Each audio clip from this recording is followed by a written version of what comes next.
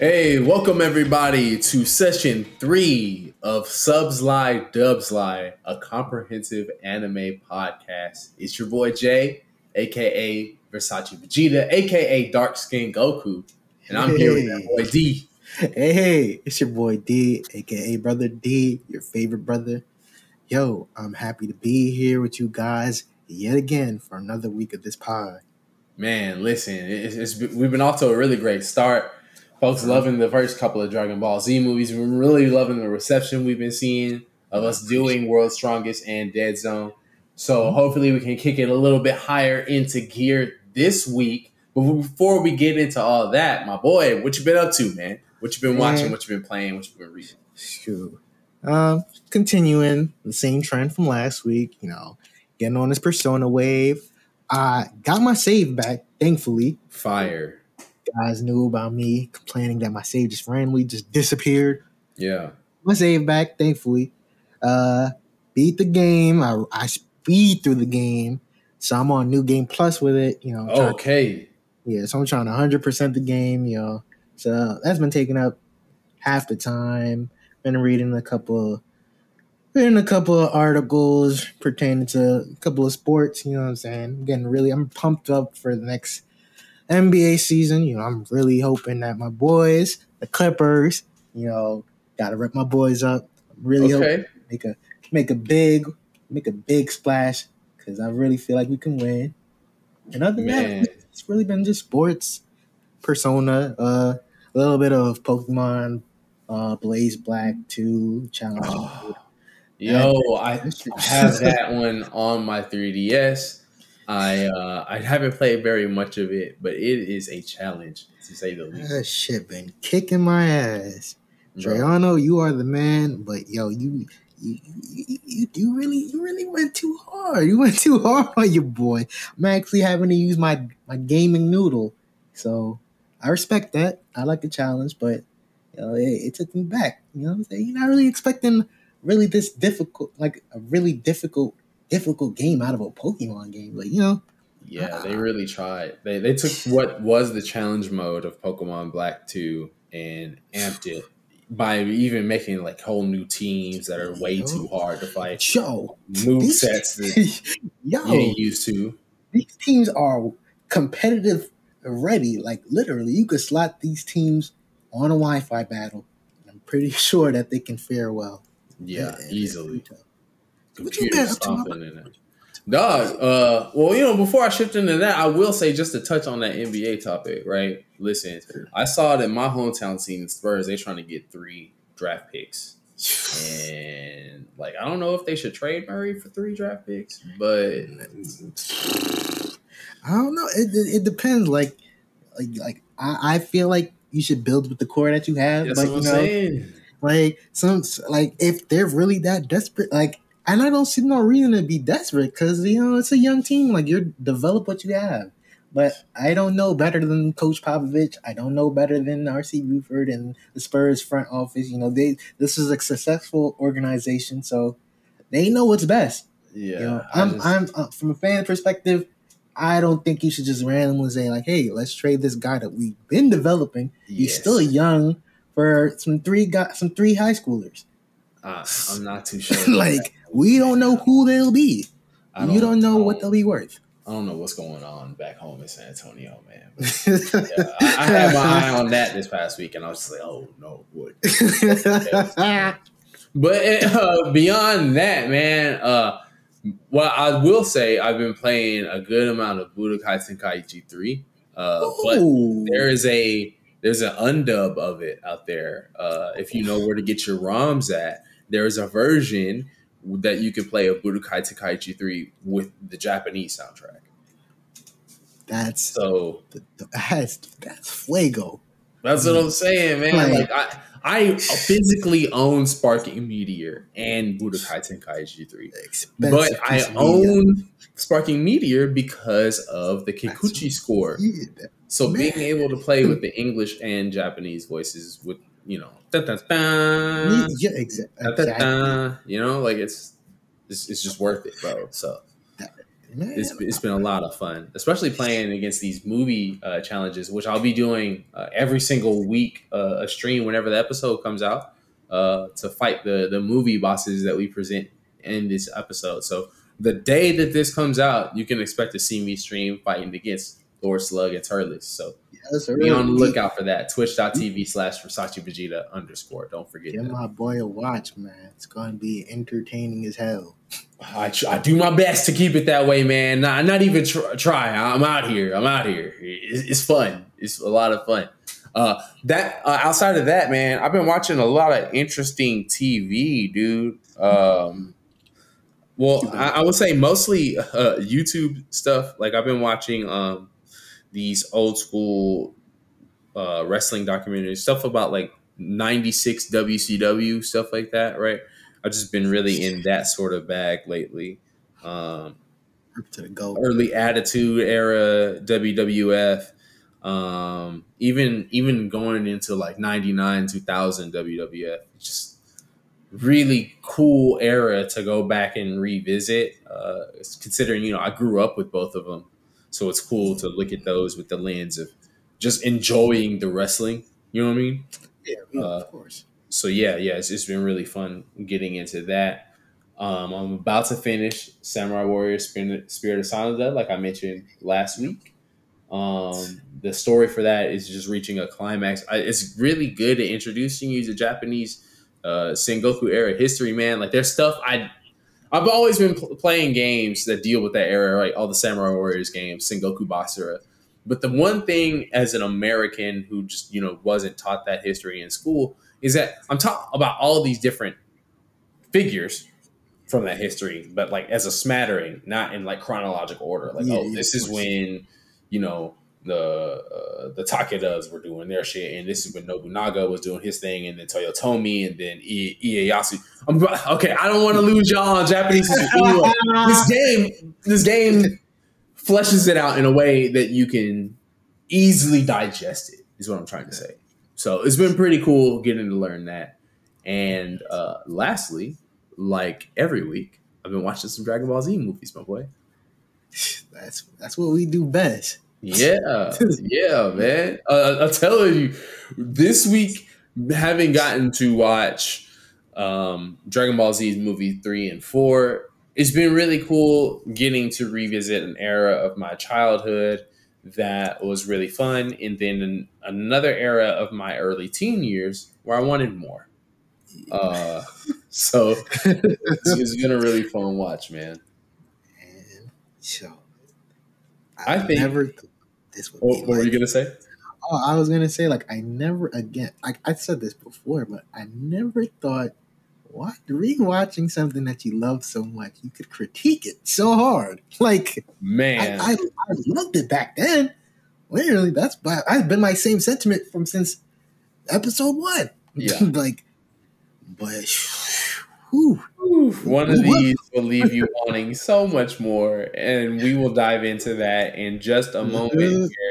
But before we get into that, we want to get into that good with Dragon Ball Z Movie 3, a super decisive battle for Earth, also known as the Tree of Might.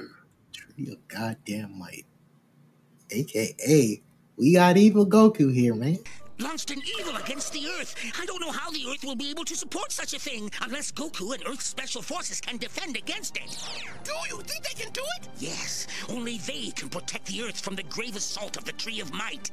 All right, man. Yo, listen, first off, I will say this movie, man, it kicked off for us here in the States. It's such a great time. 97, right at the crux of, like, if you were part of that era of folks that were like watching Toonami on every day after school and checking out what they were giving us. This movie was presented to us in a really, really cool way. So it'll be really fun to talk about in that sense. But I can definitely say as a kid, this was a big part of the reason why I love Dragon Ball Z. Ooh. Yeah, like just all the action that they brought to us, the story in and of itself, the villain, Yeah. As like somebody who was like 9 going on 10, man, like this was it, man. This was hot-blooded action, bro. This was probably the coolest like movie of a thing that I enjoyed since Power Rangers the movie. That is, you putting it in high regards. That's good, though. That is dope. I really did. I really did. How about you, man? What was it like for you the first time you saw? Literally, all I could say watching the movie, like, yo, evil Goku. Like, that was all on my temple. Like, yo, this is evil Goku. What? And I feel like everybody shares that same sentiment. Like, this is what Goku would have been like if he didn't bump his head on. So it's like, yo, this is really cool. And the fact, like, he's not some garbage villain. Like, I'm not gonna say much, but like, I don't know. Like, not gonna say much, but like, this was a really well presented Saiyan. It really was. And when it comes to that Saiyan, we got for this movie the Saiyan warrior Tullus, also known as Turles, and his minions as they're scouting Earth to locate Kakarot. His minions plant a seed for the Tree of Godly Might, which grows really quick and threatens to destroy the Earth. Goku and his friends face off against this Saiyan and his allies, but can Goku's new Genki Dama, the Spirit Bomb, save the Earth? Listen, bro. This is one that came out in such a heated time as far as like the popularity for Dragon Ball Z, not only in the States like we mentioned earlier, but also for Japan.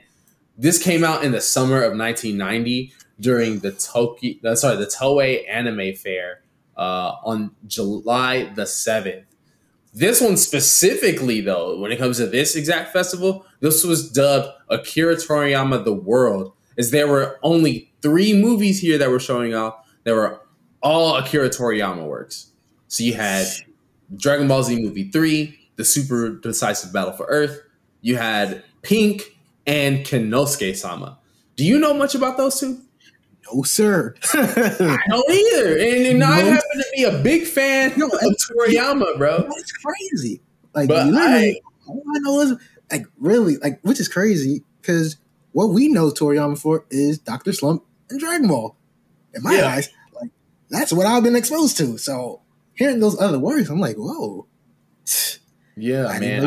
If you had made me guess, like, oh, what else showed along with this, I would have been like, well, damn. I mean, there wasn't a movie for like some of those manga he came out with. You know what I mean? Like some of the cooler stuff. There's not any animation for it. Maybe Dr. Slump. But yeah, everything I know about Pink and Kenosuke-sama is stuff I learned while doing research for this podcast. And there's not a lot to know, really. It's just that there are other projects that he worked on. And because Dragon Ball Z movies are always presented as a part of a festival over in Japan, that's how they did it for this one. Now, as far as when this came out, in the States, we got it, like I said, back in 97, in November of that year. Now, what is cool about how they showed it to us, if you remember, on Toonami, they brought it to us as 3 different episodes of how to Dragon Ball Z Season 2. Mm-hmm. Basically, right in between the episodes where Dende takes Gohan to Guru, and then when Gohan and Krillin go to Guru in order for him to get his power unlocked. So, honestly, if we're considering when we saw this, it's not really too different from how Japan got it. Yeah. Because in July of 1990, that was when Dragon Ball Z episode 54 came out, which is when Krillin got his power up a little bit later on in the arc. Yeah. And at the same time in the manga, it's when Goku beats Burter in chapter 88, Vegeta's Complex Mind.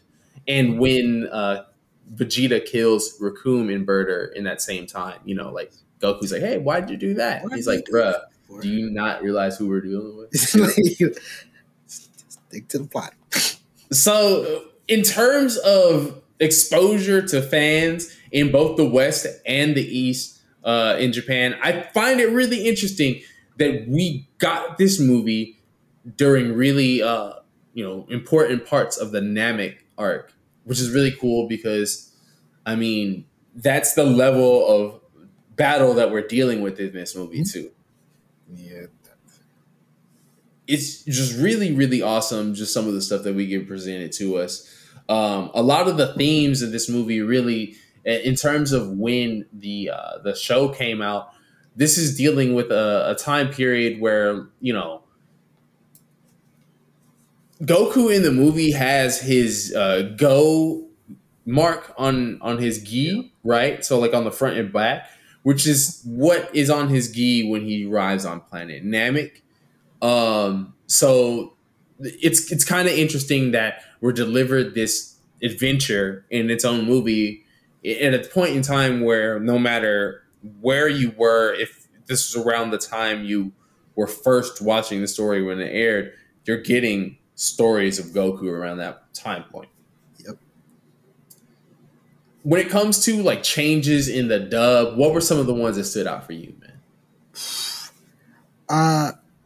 I'll say the soundtrack. The soundtrack first and foremost. For which one? The Ocean dub or the Funimation? The Funimation. Okay. Yeah. I will say that because when Funimation redid this one, that was back in 2006. Mm-hmm. So this is back when Bruce Falconer was still doing the joint. Yeah, watching back that Funimation dub, it wasn't fun. It wasn't. There's a lot of edits, even in the Saban version, the Ocean dub, right? Whenever they cut it into that 3-part episode, I mean, the 3 parts of episodes in the show, there's a lot of scenes that were just kind of like added, right? Like they would add parts of the movie to take place a little bit earlier, or they would replay scenes in the second or third episode of the cut of the movie. They completely cut out any blood in the movie, which was interesting because I did watch the both the uncut DVD version of the Pioneer dub of Tree of Might and the TV version of Tree of Might, where it's the episodes, and it's interesting how they're so true to the Japanese in the DVD version. Like Gohan's calling the Haya Dragon in English, and I was like, "Hang on, wait, no, he called him Icarus all the time." Exactly. He called him Icarus. So it being my first time watching the unedited DVD version, it was really cool to see that Ocean dub. They again, like we said last time, they cared about how stuff was presented. Original Japanese version. Another thing I want to add, another thing that kind of didn't surprise me. I was kind of confused. In the uncut Ocean dub and the Japanese version, they mentioned Frieza in the movie. Funimation, they didn't. Maybe to save the plot of the movie, they did not mention the Frieza at all. So yeah, you're right. Because there's that point where Raisin and Rakase are like, yo, we eat these fruits, we can take down Frieza. Yeah. And in Funimation, they're just like, we'll be strong. We'll be powerful. Like okay. All right. I mean, that's cool. Hopefully you would be powerful if you planted this tree on Earth just to suck up all its nutrients and make people strong enough to be gods. Like, hopefully you'd get strong. Some other edits that I thought were... You remember when Turles makes Gohan turn into the giant ape? Yeah. So in the original version, he's like grabbing Gohan by his head, right? Because you remember there's the iconic sort of like scene where he has his hands over his eyes and he makes Gohan look at the moon, and that's that cut from Rock the Dragon, right? Yeah. Well, in the Ocean dub edit for TV, they have him like holding Gohan by his shoulders. Like it's like they moved Gohan up in the animation frame, and like Gohan's face looks all like disfigured because Turles' hands were on his face originally, but now that he's holding him by his shoulders, it just looks weird. It's really, really odd. And then of course just like little edits of like, Gohan not having his clothes on after he Yeah. transforms or whatever. But outside of that, again, Ocean dub really true to the Japanese version when it comes to that uncut edit. Funimation doing what they love to do and add in like, hey, this will make more context for them. When really you're just making shit up. Yeah, you're just no. No.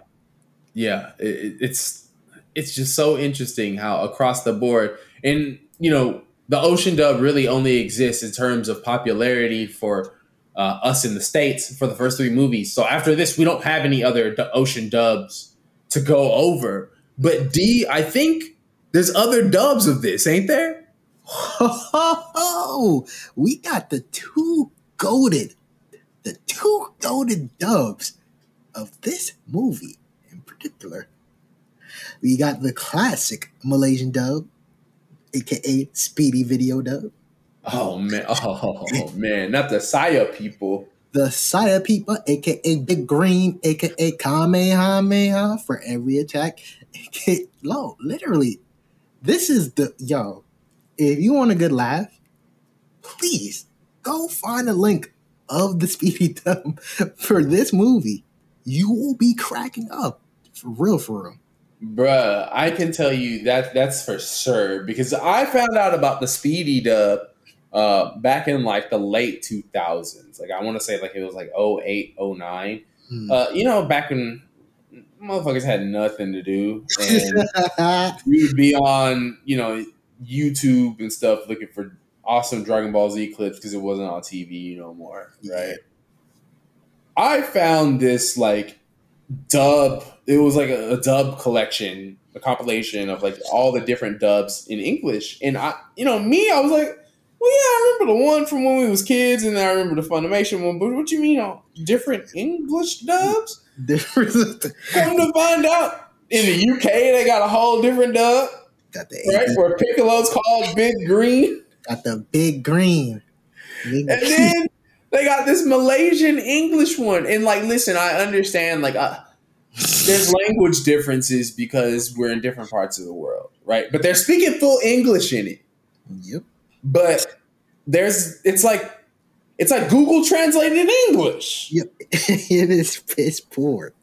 And I'm not here to harp on it. Like, generally speaking, like if you were watching it for banter, like you probably enjoy it. It sounds very harsh to critique it as only a banter dub, but I mean, it's not something that I would hold into high regards. I wouldn't critique it as a serious dub or recasting for this movie at all. This is something you go back, you find a couple clips. If you don't watch the full movie of the dub, this is something that you go on YouTube and you find. Yeah, like for real, you can go on YouTube, look up Dragon Ball Z Malaysian dub or Dragon Ball Z Trio Might Speedy dub, and I mean the dub is like it's notorious for the voice acting. We could talk about it all day. You can hear clips here. Like, Turles inviting Gohan to join the Saya people. I am the Saya people. What? The Saya people? Yes. My name is Tras. Tras? Hey kid, don't you like to come with me? We can wander selfishly in the universe, destroy whatever we like, eat delicious food, and drink delicious liquor. There is nothing like this enjoyable life. Right? I mean, that's something, right? Get the wine. You want to drink the wine with the side of me? Oh my God. That is literally an hilarious dub.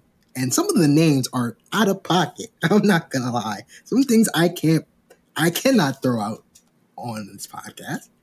But if you go ahead and you do watch a couple of clips, and you hear some of the characters being called, you might be thrown off a bit. Matter of fact, let's throw something in right here. The folks need to hear it.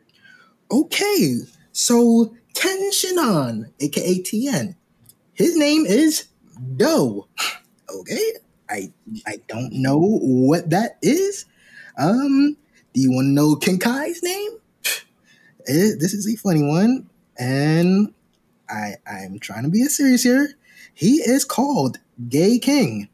Yes, that is right. Kyle Listen, let's let them say it for us, man. Hey, Gay King, you must think of a way out quickly. See what I'm saying? Like, it's listen, again, not to make fun of a language barrier at all. That's not the point of this. But it's just like it for the sake of the fact that it exists.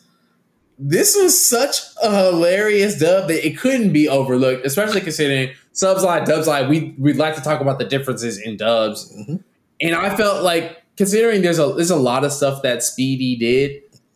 This is the place where we got to talk about it because it's the most well-known one. Like, and if y'all never heard of it before today, well, let Uncle J and Uncle D be the ones to tell you. It's definitely not to be overlooked. Even if you just got a free Saturday afternoon or do nothing and be like, you know what, I want to watch this, but I want to hear a hilarious cast do the voices. Yeah, let Speedy dub take care of that for you. You're guaranteed a laugh. I promise you. I really try not to swear on things, but I swear to you, you're going to laugh more than once while watching a clip. Oh, for sure. It is for sure. It makes me laugh every time. I mean, I literally have inside jokes with friends back home where we would talk about this damn movie because it's just hilarious to break apart in the Malaysian dub. While the movie in and of itself is dope. Like, don't get me wrong, some of the best early Dragon Ball Z moments you can get are straight out of Tree of Might. Some of my favorite moments right out of here, but good God, what a hilarious dub. And then Big Green. Whew. Big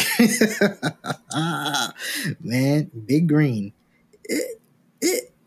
For it being a dub specifically for Europeans, I'm really questioning. I'm really questioning how much care was put into it. But I won't critique. I won't judge.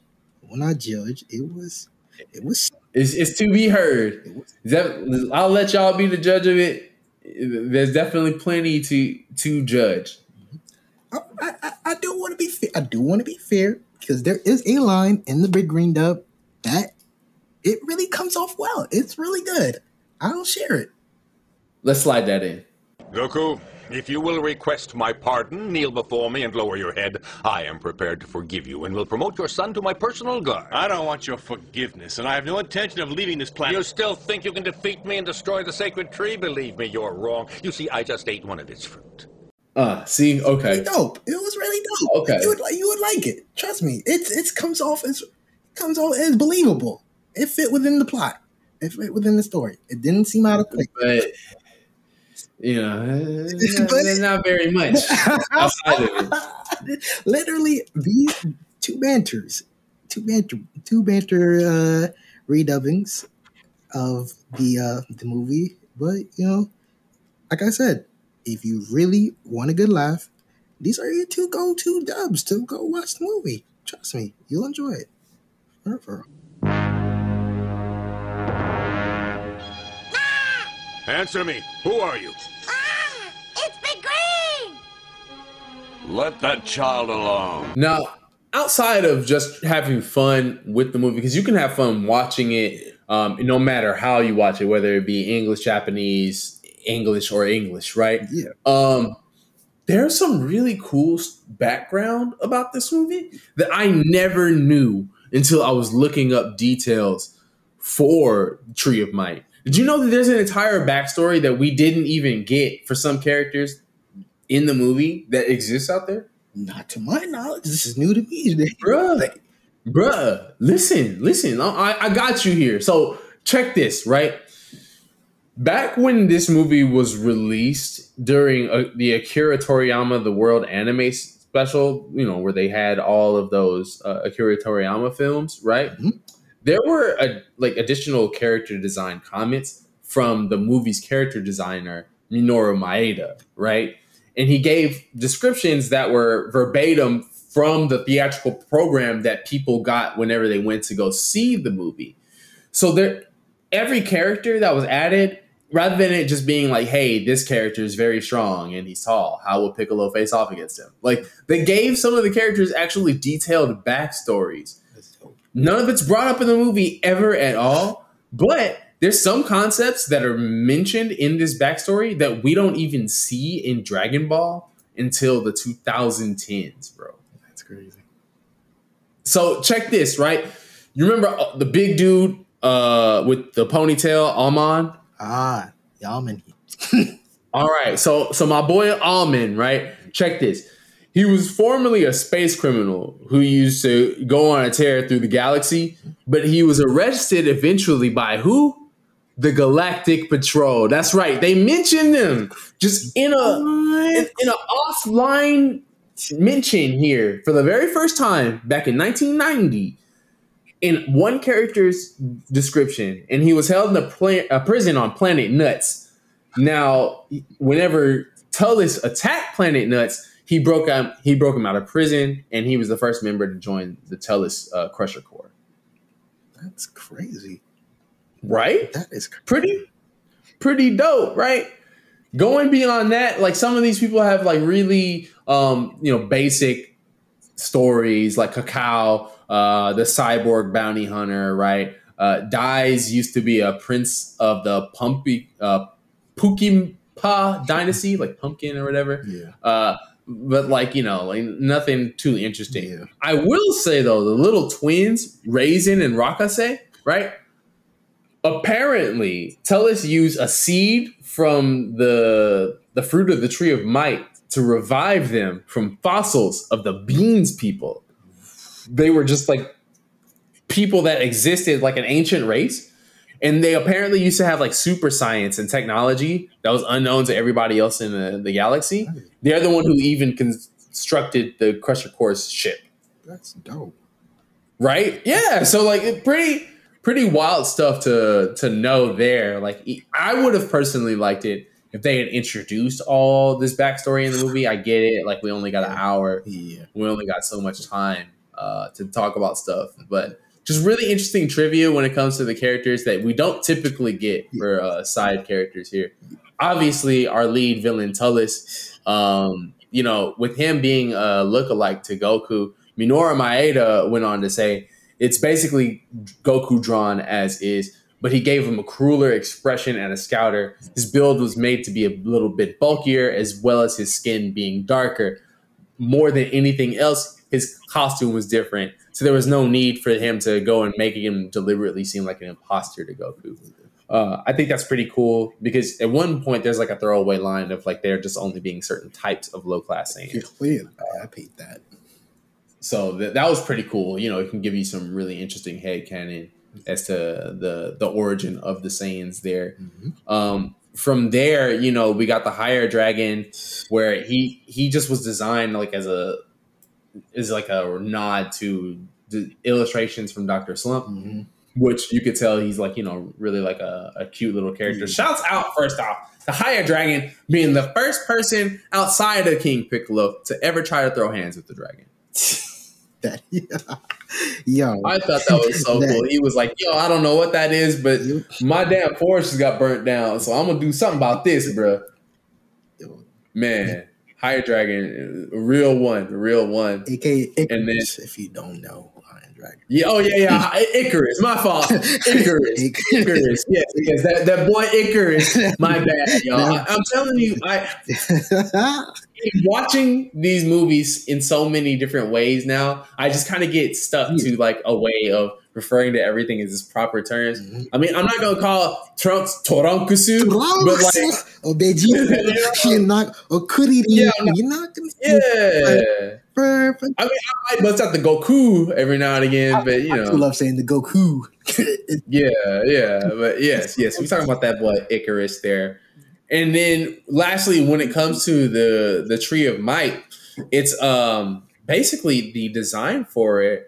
The producer for the movie, Kozo Morishita, he received the Asian ginseng tree as a souvenir. And basically that tree had sucked up the nutrients in his yard.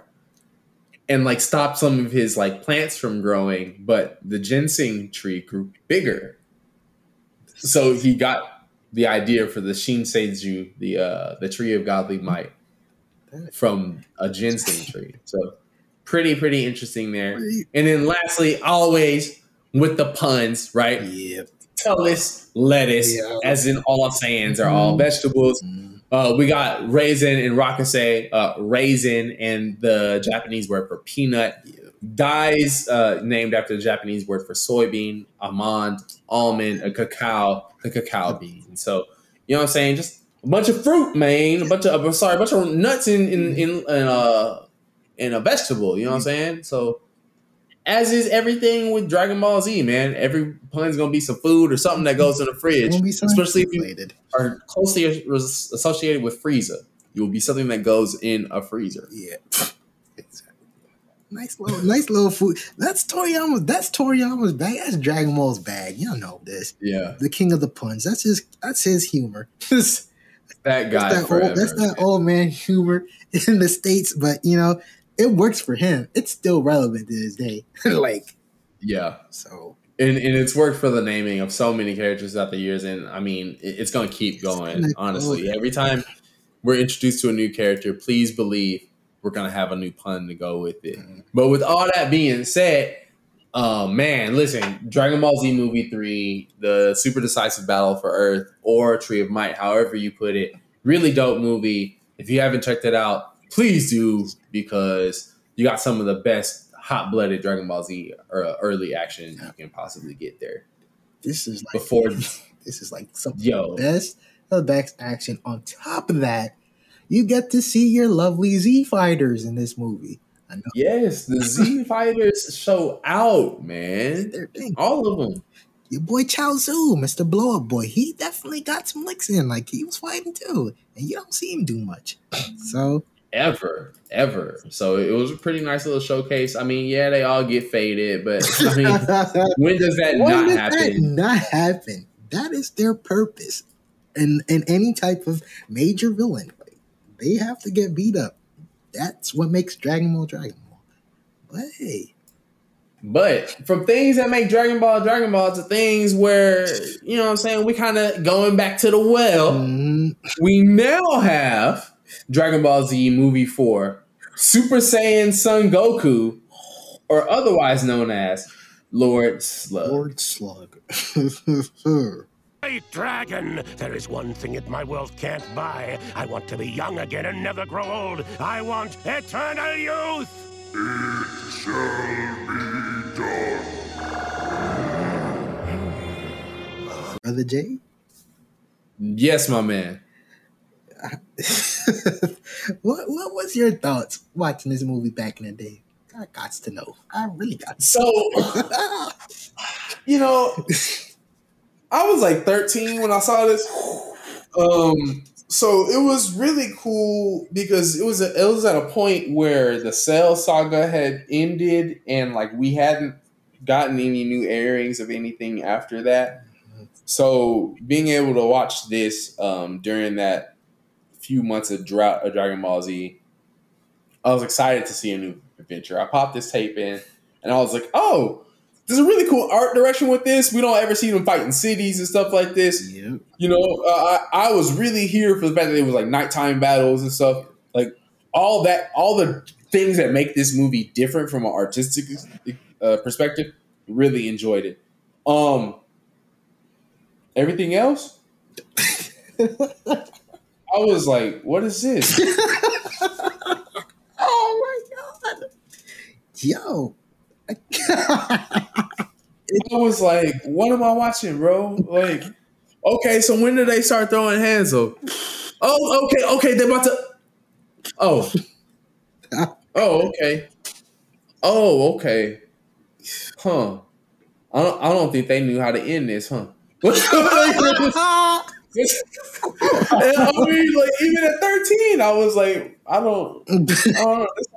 I mean, it's got Goku in it, but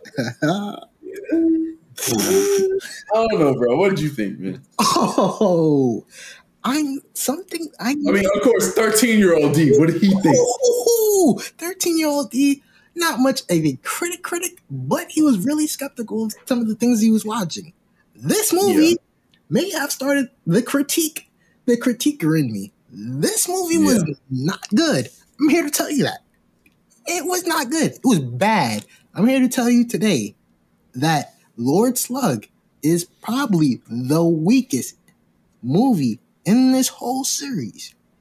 Matter of fact, let me take it back. It's one of the weakest series. We got another movie. We got a couple movies that are lingering around.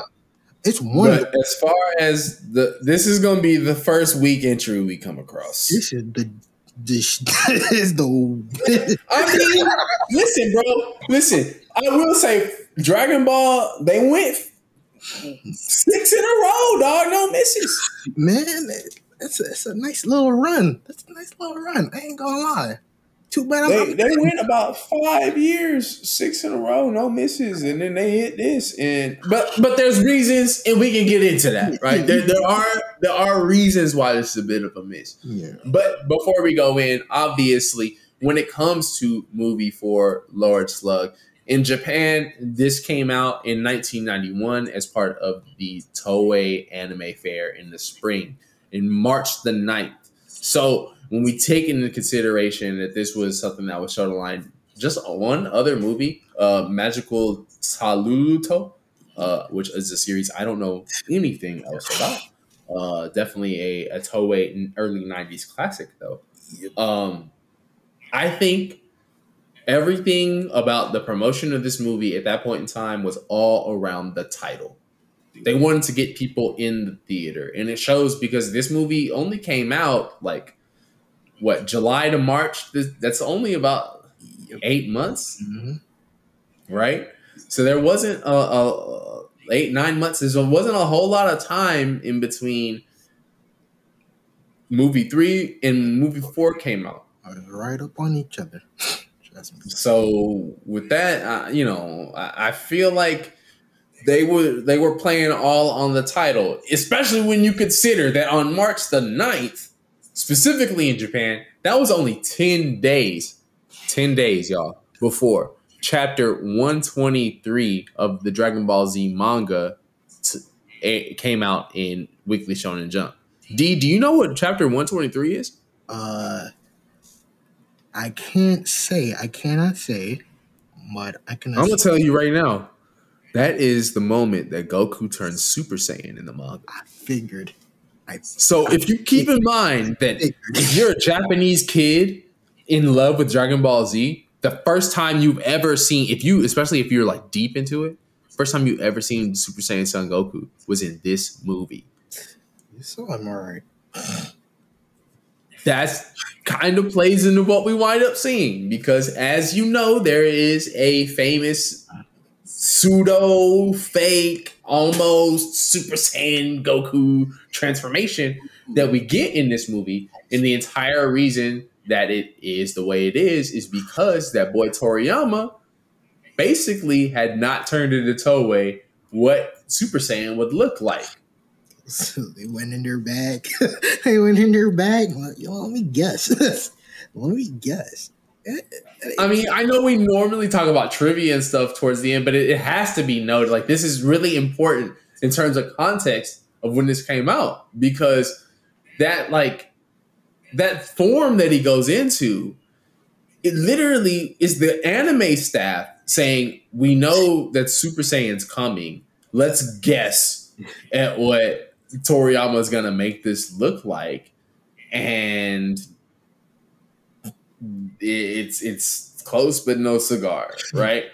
As far as like actual official detailing on this, we've got quotes from Daizensu 7 where it's the first time where they ever give it a name, which is given as pseudo Super Saiyan.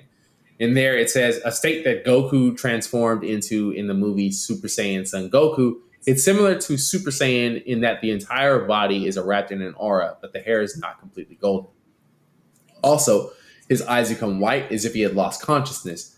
It looks as if Goku's anger at being cornered by his enemy Slug overran and made him like a Super Saiyan. Coincidentally, in Daizensu 7, for the notes for the movie, it states that Toriyama came up with the idea of having Goku's hair stand up in this form, but would later incorporate that idea into his finalized version for the transformation in the manga. So the first version that was ever created of Super Saiyan was this version for this movie. A week and a half later, he decides, you know what? Well, not really a week and a half later. He would have had this in plan for a while at that point. But a week and a half after this is shown in theaters, he opted to change the hair color for more practical reasons. He's quoted to say, I decided on the design for the Super Saiyan 4, to be honest, a simple reason that will leave you saying, what? I have always had only a single person, Assistant Kun, helping me with my work. That Assistant Kun's time was always taken up doing the black fill of Goku's hair. So the reason was in order to save time. Because when he became a Super Saiyan, we wouldn't have to do the black fill. It also had the effect of making it easy to tell from his appearance that Goku had gotten stronger. So it killed two birds with one stone. So this entire mess of there being this like fake Super Saiyan form that has caused just so much confusion within the Dragon Ball fan community for decades now is all because Toei decided, hey, movie 4 is going to feature Super Saiyan Son Goku. Toriyama goes, cool, I think his hair standing up is a great idea. Actually, I don't want it to be black. We're going to not feel that in the manga, which then, by the time it comes out in the anime, boom, there's no longer a black-haired version of Super Saiyan Goku. So there's the story behind what we've always seen. A pre-draft. Going back to when this came out, right? In the manga, we had, obviously, chapter 121, The Last Chance, an extra-large Gekidama, which is when Frieza realizes that the Spirit Bomb is heading right towards him. Right on his head top. Oh yeah, top moment. Top moment in all series. Crazy. Good scene. When it comes to the anime, we're still in the thick of it with the Namek Saga, with them being at Dragon Ball Z episode 81. Piccolo's self-confidence, I will be the one to defeat Frieza, which is the infamous this moment. Wow, unreal. My gosh. This is amazing. I feel incredible. Yes. I can win. I feel great. I can do this. Ugh.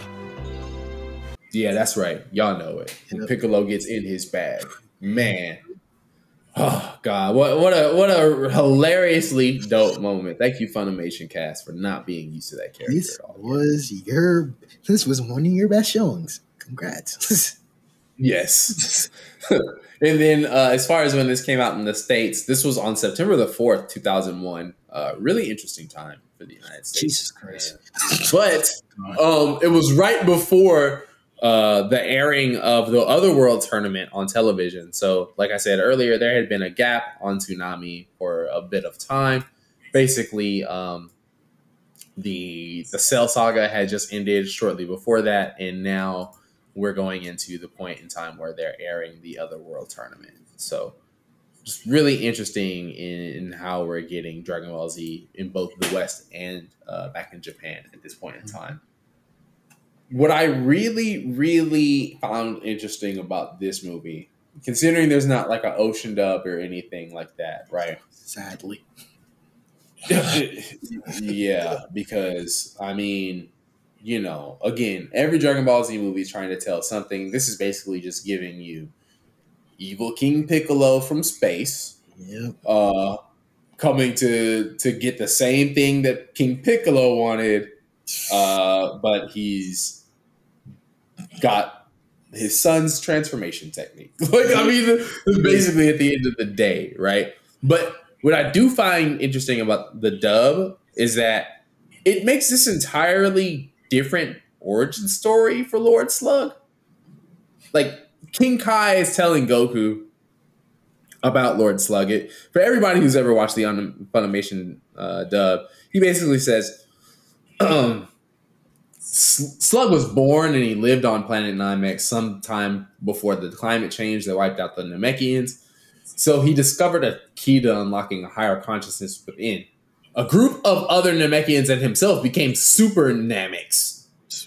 And because they were intoxicated with power, they started misusing it, like the Saiyans. And with the power of the Dragon Balls, the Namekians used Porunga to banish them all out. They became nomads, went from planet to planet, and Lord Slug was the last surviving member of the Super Namekians. Right? You remember that, right? Yeah. Basic fun. So here's the interesting thing, dude. In the Japanese version, King Kai says like half of that shit. Come on. He basically says that Lord Slug was sent off as a baby to planet Slug, much like Kami was, the son of Kotatsu was sent off to Earth, right? In order to save him from the cataclysms that were affecting their home planet. But he had a rare mutation since his birth, one that made him pure evil. It was because of that mutation that he was really powerful, and that powerful strength was designated as a Super Namek. So we have one where there's like a race of Super Nameks, something gets done about them, and now we've got the last one. And then there's one where it's basically like, hey, yo, for real, this is just the Piccolo story, dog. It is. It's just, it's lazily Piccolo retelling. It's just so interesting the way that Funimation, like we always say, they try to make context of something that doesn't need more context. And in doing so, they just fuck it all up. They did too much for a already bad movie. So way to go. Way to go. As far as that goes, you right. What a stinker, bro. they really man, listen. And you could tell because, right, of course, the script is the same writer on the two of these, Takao Koyama, but the director for this one is Mitsuo Hashimoto. This is obviously Hashimoto's like first go around because eventually they wind up getting to a groove, but this one is just, I mean, I don't know what this was. The Daisuke Nishio, the GOAT, haven't worked on Tree of Might, and it shows. Exactly. This movie is so bad. Plot is bad. Tell me, how does your villain get defeated? Jesus Christ. My bad, y'all. Oh, man. Listen, hey, it happens, bro. It happens. I'm sorry. But it's all right. This villain does get defeated, though, by one of the most annoying concepts ever. Something where he sees a person of his own race try to defend himself from this oncoming onslaught of whistling. And then it's like, doesn't even question like why Piccolo ripped off his ears. He's just like, huh? What's going on? Why'd you do that? And then Gohan just starts doing his little whistling jig. And then Genki Dama, it's over. Fam, this movie, remember how we said on episode 1 how Dead Zone has the enemy being a dumbass, the villain just being straight dumb? This is dumb. How did you witness Piccolo closing his ears, smiling, telling him like, "Oh, blow the whistle, blow the whistle, blow the whistle"? And there's a funny clip from the Speedy dub. Man, yeah, they got the Malaysian dub came back around for this one too, and boy, they didn't miss for what Malaysian dub quality is. Let's let Piccolo tell it. What are you doing? Gohan, blow the whistle! Blow the whistle which you played for me! Whistle? Yes, the whistle which you played! Hydro Dragon Dance, remember? Yeah, he was on his too short bag right there, boy. The whistle! That boy Piccolo, man. I swear on everything. This dub will, no matter what version you watch, like watch anything with the Speedy dub, it's gonna make you laugh. 100,000 dads. What a movie! I think the Speedy dub made the movie more enjoyable for me Even though it's a garbage movie, this is the first time. This is the first time a dub is like, yeah, this is the true king out of all versions, particularly for the banter. This is it. Big Green, he's the man. Big Green, he made me laugh. Blow the whistle part, super hilarious. Hilarious. Man, and that's the thing, right? It's like basically all the things that you can enjoy about this movie are all the things that are like that stand out about it, right? Like if you fuck with pseudo Super Saiyan, cool, there it is for you. If you fuck with they're having funny stuff to laugh at in a version of the delivery of a Dragon Ball Z movie, there it is too. But if you're expecting there to just be a mighty great time in watching this movie from a serious standpoint, this one might not be for you. I'm not gonna lie to you. Ooh, Toei threw up some garbage. You was hitting you were swinging. Literally, your batting average was so high. I really thought you guys would have a flawless run with these movies because generally, like, it's an hour long. You have time really to work on it, whatever. I can understand you may have rushed it because of the months and whatnot, but this was not it. Lord Slug stinks. Although I do prefer him over a certain villain that we may get into weeks from now. But Lord Slug, he stinks. You died by whistle, literally, not the spirit bomb. Also, this starts the trend of Goku literally beating everybody with a spirit bomb for whatever reason. Like, well, no, he beat Weedo with it. And Turles. Yeah, you're right. Yeah, this is super. But this is the one where it's like it's a little bit more decisive. You know what I mean?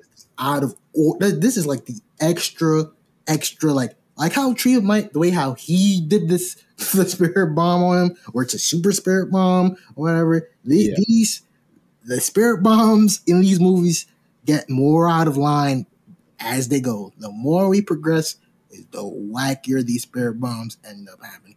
The more these ending. Oh man, yeah, because there's one that's so confusing coming up soon, and I can't wait to talk about that. But before we get too into the bag of our future episodes, man, I will say I had a little bit more fun collecting trivia for this movie in particular than I had watching the movie. There's just like little stuff in the movie that you notice if you're paying close attention. Like, for instance, they're clearly fighting in a city that's based on like Paris. There's like a sign that says like Moulin Rouge. They're on like Iguana Street at one point. Like all kinds of like weird stuff in the background. All kinds. Like I said, the art for this movie is really on 10. Like they snuck in a lot of cool stuff. Even the Ferris and his little Ferris wheel and all that. It's nice. Man. Like it looks different from other Dragon Ball Z movies of its time, especially that end sequence when Goku throws the Spirit Bomb and Lord Slug, and then you see the whole flash with him and Piccolo. Yeah, done really well. There is an interesting piece of trivia about this movie. Did you know this is the only Dragon Ball Z movie that takes place in the 90s? Really? Really? So every Dragon Ball Z story takes place in age 700, whatever the hell, right? But there's a calendar in Gohan's room whenever Chi-Chi walks in, right? To bring him his like drink or whatever, right? There's a calendar on the wall that says March 1991. Now, obviously, it's just like a nod to when the movie came out. But I mean, it's like it's hung up right there on his wall. It says 1991. So I mean, it's 1991, baby. I just thought that was hilarious. It's the one time you ever see like a Earth, like reference into. Well, not the one time, but as far as like time, on Earth when it came out. Yeah, there's also a little like Arale-chan poster. Wait a minute. Hanging out. Wait a minute, Brother Jay. March 19th. Ain't that isn't that a particular chapter in Dragon Ball? And I believe, isn't that the chapter where your boy Krillin gets blown up to smithereens. My son. So, yeah, this one came out the 9th, and then on the 12th is when that chapter came out. Yeah, that one when Krillin gets blown up. No, I'm sorry, that was March 19th. My fault. Yeah, 10 days later after this movie aired. You're right. That was nice little, yeah. I see what y'all was doing. Yeah. That was nice. Yeah, man. They were trying to throw that in there. Obviously, when it comes to this movie, right? You know, you got everything with the different characters, with them being different children or like followers of Lord Slug. They followed the same sort of naming structure in the sense of like the Namekians back in the day. They were all named after like slugs or snails or whatever. So Slug, right? Obvious. His henchmen are named after the after either stuff that dealt with school or the Andromeda galaxy. Angira, and Dora Dabo, Andromeda, right? And then Meta Macha Zeun, like Andromeda Zeun, right? So like it literally you combine all their names. That's how you say the Andromeda galaxy in Japanese. Gakusha is Kakuja, which is a word for scholar, and then Gyoshu is derived from the Japanese word kyoju, which means professor. So yeah, the puns in here weren't as strong in that sense, but of course they still had to sneak a little something in. Yeah, it's something. You know what really pissed me off about this movie? What's that? This was the start, and I mean, I don't really care for Funimation because you already know my stance on Funimation, but this is the start where Funimation begins to believe that throwing American rock. Oh man, we didn't even get to that. You right. Oh man. Yes, dog. They start playing that early 2000s rock. Listen, man, I get it. You know what I'm saying? That's from an era we grew up in. So for some, it's gonna be a hit. Others, especially for me in 2022, is a little bit of a miss. I don't need to hear Disturbed and Deftones on the Dragon Ball. Never. It's like never. I never needed that. So it's like, you know, I feel like they caught on to the early wave of anime AMVs. Mm-hmm. Oh yeah. So they were like, let's just make the movie one long AMV. And it didn't work for me. I'm pretty sure purists did not like it either. But hey, you know. Yeah, I mean, listen, I'll take the Kikuchi score, obviously. That's me. That's me. I know some folks like it, and I mean, hey, listen, all power to you. I'm not gonna judge you for liking garbage. No, let me stop. I'm joking. I'm joking with you. I'm joking. Yeah, man, listen. You know what I'm saying? Different strokes for different folks. It just was not for me at all. I'll say that much. That when it comes to those movies, though, the lasting impact of both movie 3 and movie 4, it can't be unstated, right?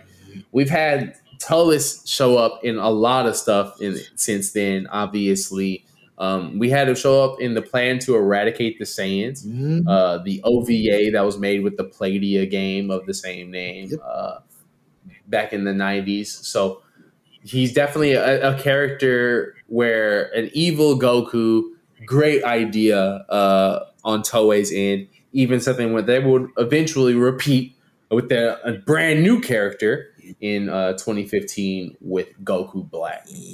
So a lot of cool stuff there. Tullus also shows up in games like Budokai Tenkaichi 3, as well as Super Dragon Ball Heroes and Dragon Ball Z Dokkan Battle, the greatest gacha game on the motherfucking planet. You know, like it's Tullus gets. What's up? No, is it Tokyo shit? It is. Okay. Listen, I heard this little voice say something. It's weird. I don't know where it came from, but whatever they said about Dragon Ball Z Dokkan Battle, that guy was probably right. But yeah, man. Turles has had a lot of cool appearances. He has like this like powered Saiyan form in Super Dragon Ball Heroes where he gets long black hair, like a Super Saiyan 3, but like it's like the true power of a Saiyan. Really interesting stuff they've done with Turles over the years. And then Lord Slug, I mean, he's still Lord Slug. He's shown up in the Budokai Tenkaichi games, obviously Super Dragon Ball Heroes, Dokkan Battle, all that kind of stuff. I love the fact that Japan keeps introducing these characters to new generations of kids in marketing, because even if their stories they came from aren't like the strongest, that's saying something. Still something where they can keep using those characters for future marketing and showcasing, right? Yeah, I agree with that. Like, it's good. It at least decades go on. At least we had something to remember. Don't let these movies just go to waste. Use them again, please. Like, oh yeah, and they'll always have that well to go back to some degree, man. Of course. Now, lastly, these Dragon Ball Z movies, they're told in such a way to where these are adventures that happen, but they don't happen, right? How would you fit movies 3 and 4 into the canon, bro? Because like there's some stuff, man. Like Goku's gi has, again, his family mark on it, but they're on Earth. Mm-hmm. And that's what he had when they showed up on Namek. Tien, Yamcha, Chaozu, Piccolo, all of them alive. I don't know how. Again. It's like, I mean, one could say there's an established movie canon, at least in the early Dragon Ball Z movies, right? Yeah. Because we had the last movie where it's like, okay, well, this is where like Vegeta got whooped, but nobody, like, clearly Piccolo didn't get killed. So I'm guessing everybody else didn't get killed either. They were just sleeping. They got knocked out unconsciously. That is nothing more.